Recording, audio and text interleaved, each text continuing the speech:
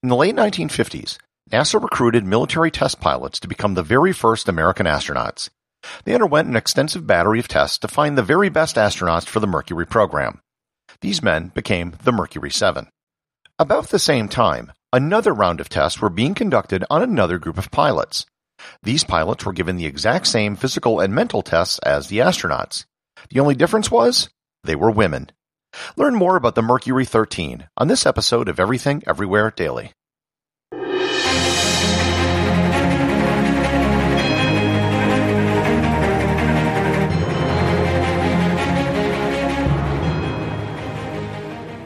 This episode is sponsored by Heaven Hill Bottled & Bond Bourbon. I recently had the chance to try Heaven Hill Bottled & Bond, and I can attest to its exceptional aromas with hints of caramel and vanilla intertwining with its oakiness, which provide a well-rounded flavor profile. Taking a sip is akin to experiencing a piece of bourbon history firsthand. Heaven Hill Distillery may be America's most quintessential bourbon distillery. Established in 1935 after the end of Prohibition, the distillery was established by the Shapiro family and has remained a family-owned distillery to this day. In 1897, Congress passed the Bottled in Bond Act, which set forth strict rules for any bourbon labeled Bottled in Bond. Heaven Hill Bottled in Bond Bourbon goes beyond the stringent requirements of the law by aging its bourbon for 7 years, not 4. The end result is a gold medal-winning bourbon that truly stands out. Available nationally, look for a bottle at your local store. Heaven Hill Bottled in Bond. Heaven Hill reminds you, think wisely, drink wisely. This episode is sponsored by ButcherBox. Summer is right around the corner, and that means cookouts. No matter what your preferred food is for a cookout or a barbecue, ButcherBox can help you make it the best. If you want to serve up some hamburgers, ButcherBox has grass-fed ground beef to make the perfect smash burger. Want to cook up some steaks? Well, ButcherBox has that too, with some of the best cuts of steak such as New York strip, ribeye, and filet mignon. Do you like grilled chicken? Well, ButcherBox has some of the best pasture-raised chicken that you will find anywhere. And if you really want to wow people at your next cookout, you can try grilling some of their wild-caught salmon on a cedar plank. Sign up at butcherbox.com/daily and get a special deal. ButcherBox is offering my listeners a free-for-a-year offer plus an additional $20 off. You can choose salmon, chicken breasts, or steak tips free in every order for a year. Sign up today at butcherbox.com/daily and use code DAILY to choose your free-for-a-year offer, plus get $20 off your first order. This episode is sponsored by Audible.com. My audiobook recommendation today is The Mercury 13, The True Story of 13 Women and the Dream of Spaceflight by Martha Ackman. In 1961, just as NASA launched its first man into space, a group of women underwent secret tests in hopes of becoming America's first female astronauts. They passed the same battery of tests as did the Mercury 7 astronauts, but they were summarily dismissed by the Boys Club at NASA and on Capitol Hill. You can get a free 1-month trial to Audible and 2 free audiobooks by going to audibletrial.com/everythingeverywhere or by clicking on the link in the show notes. When the space race began, the initial goal by both the Soviets and the Americans was to put a human into orbit. No one had a clue what conditions would be like in space.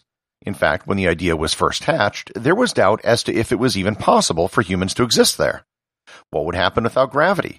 Would radiation levels in space be lethal? Because they didn't know what conditions they would face, they figured the best people to recruit as astronauts would be people used to similar conditions, military test pilots. The initial pool of candidates was 508. Of them, 110 were interviewed. 32 of those were then brought in for physical and psychological testing. From this group, the final 7 were selected. All of the candidates from the very start were men. There were no female military test pilots, so none were eligible for the program. The idea of admitting women into the Mercury program was something that was never really officially considered. However, one person in the program was curious what would happen if women were subjected to the exact same tests that the male astronauts were. William Randolph Lovelace II was a flight surgeon who helped develop the tests for NASA and the Mercury program. He wanted to know how accomplished female pilots would perform. With the support of Air Force Brigadier General Don Flickinger, the top flight surgeon in the Air Force, he set out to find the answer. He recruited Geraldine Jerry Cobb, one of the most accomplished female pilots in the world. Jerry had her pilot's license at the age of 17, was a commercial pilot at 18, and eventually earned almost every flight certification available. She would often fly military bombers and fighters from factories to air forces around the world. Lovelace subjected Cobb to the same tests that all the Mercury astronauts were given. And she passed. She didn't just pass. She was ranked in the top 2% of all the astronaut candidates. Cobb and Lovelace worked together to find more women to take the same tests. They wanted to know if Cobb was an outlier or if this was something that more women could do. The entire project was privately funded, and it did not have any official approval or oversight by NASA. As with the Mercury program, Cobb and Lovelace focused their search on pilots. They limited their search to women with at least 1,000 hours of flight time. Word of the program spread via word of mouth and via women's flying clubs. There were eventually 19 women who were brought in for testing, and of those, 13 passed the same physical tests which were given to the male Mercury astronauts. They were eventually dubbed the Mercury 13. Unlike the Mercury program, most of the women never met each other. They were all tested separately, and unlike the men, they weren't in a competition to make any sort of cut. While the program wasn't a secret, it also wasn't really publicly promoted. During the testing, there wasn't a single article written about the program or the women in it.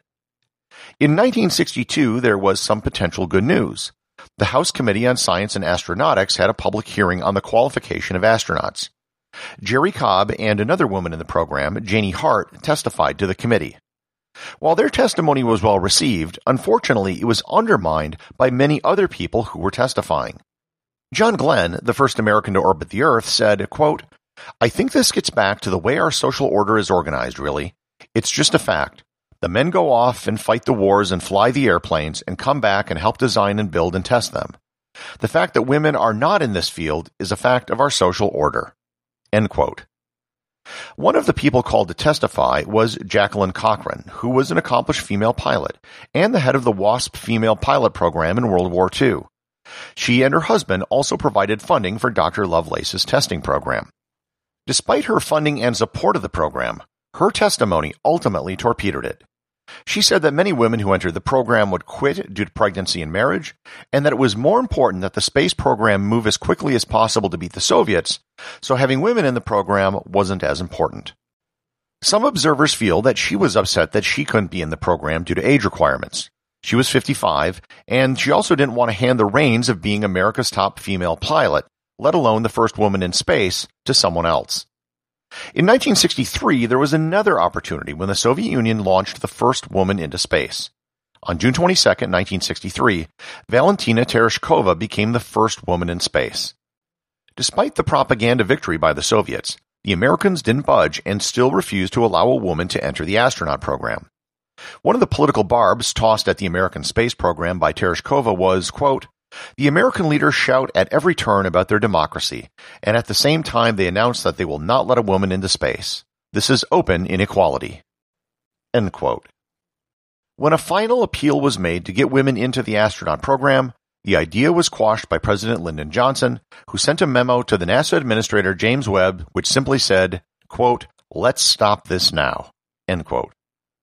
Despite Jerry Cobb proving that women could pass the physical requirements, and Valentina Tereshkova proving that women could fly in space, the United States didn't even allow women to apply to become astronauts until 1978. 6 women qualified in 1978 to the U.S. Astronaut Corps: Sally Ride, Judith Resnick, Annalee Fisher, Catherine Sullivan, and Margaret Ray Seddon. All of them flew in space, with Sally Ride becoming the first American woman in space. The current American record holder for having the most time in space is Peggy Whitson, who spent 665 days in orbit. Jerry Cobb had a 30-year career flying relief missions in South America and establishing new flight routes. She was nominated for the Nobel Peace Prize in 1981. In 1998, at the age of 77, John Glenn returned to space on the space shuttle. In theory, he was in space to test the effects of space on senior citizens, but many people think it was just a quid pro quo from NASA after his years of support in the United States Senate. After Glenn's flight, there was an effort to get Jerry Cobb to fly on the space shuttle as well, which would have also given NASA the opportunity to right a historic wrong. However, they turned down the offer, saying, quote, it had no plans to involve additional senior citizens in upcoming launches. In the current TV series For All Mankind, which is an alternative history of what would have happened if the Soviets had beaten the Americans to the moon, the Mercury 13 play an important part of the plot. After the Soviets land a woman on the moon, the Americans rush to get female astronauts, and they look to the Mercury 13 to jumpstart the program. In this alternative fictional history, the first American woman in space and on the moon is someone named Molly Cobb, a nod to the real-life Jerry Cobb.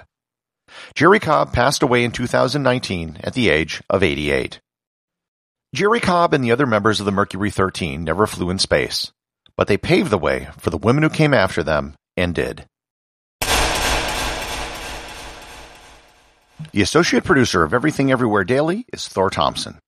If you'd like to support the show, please donate over at patreon.com.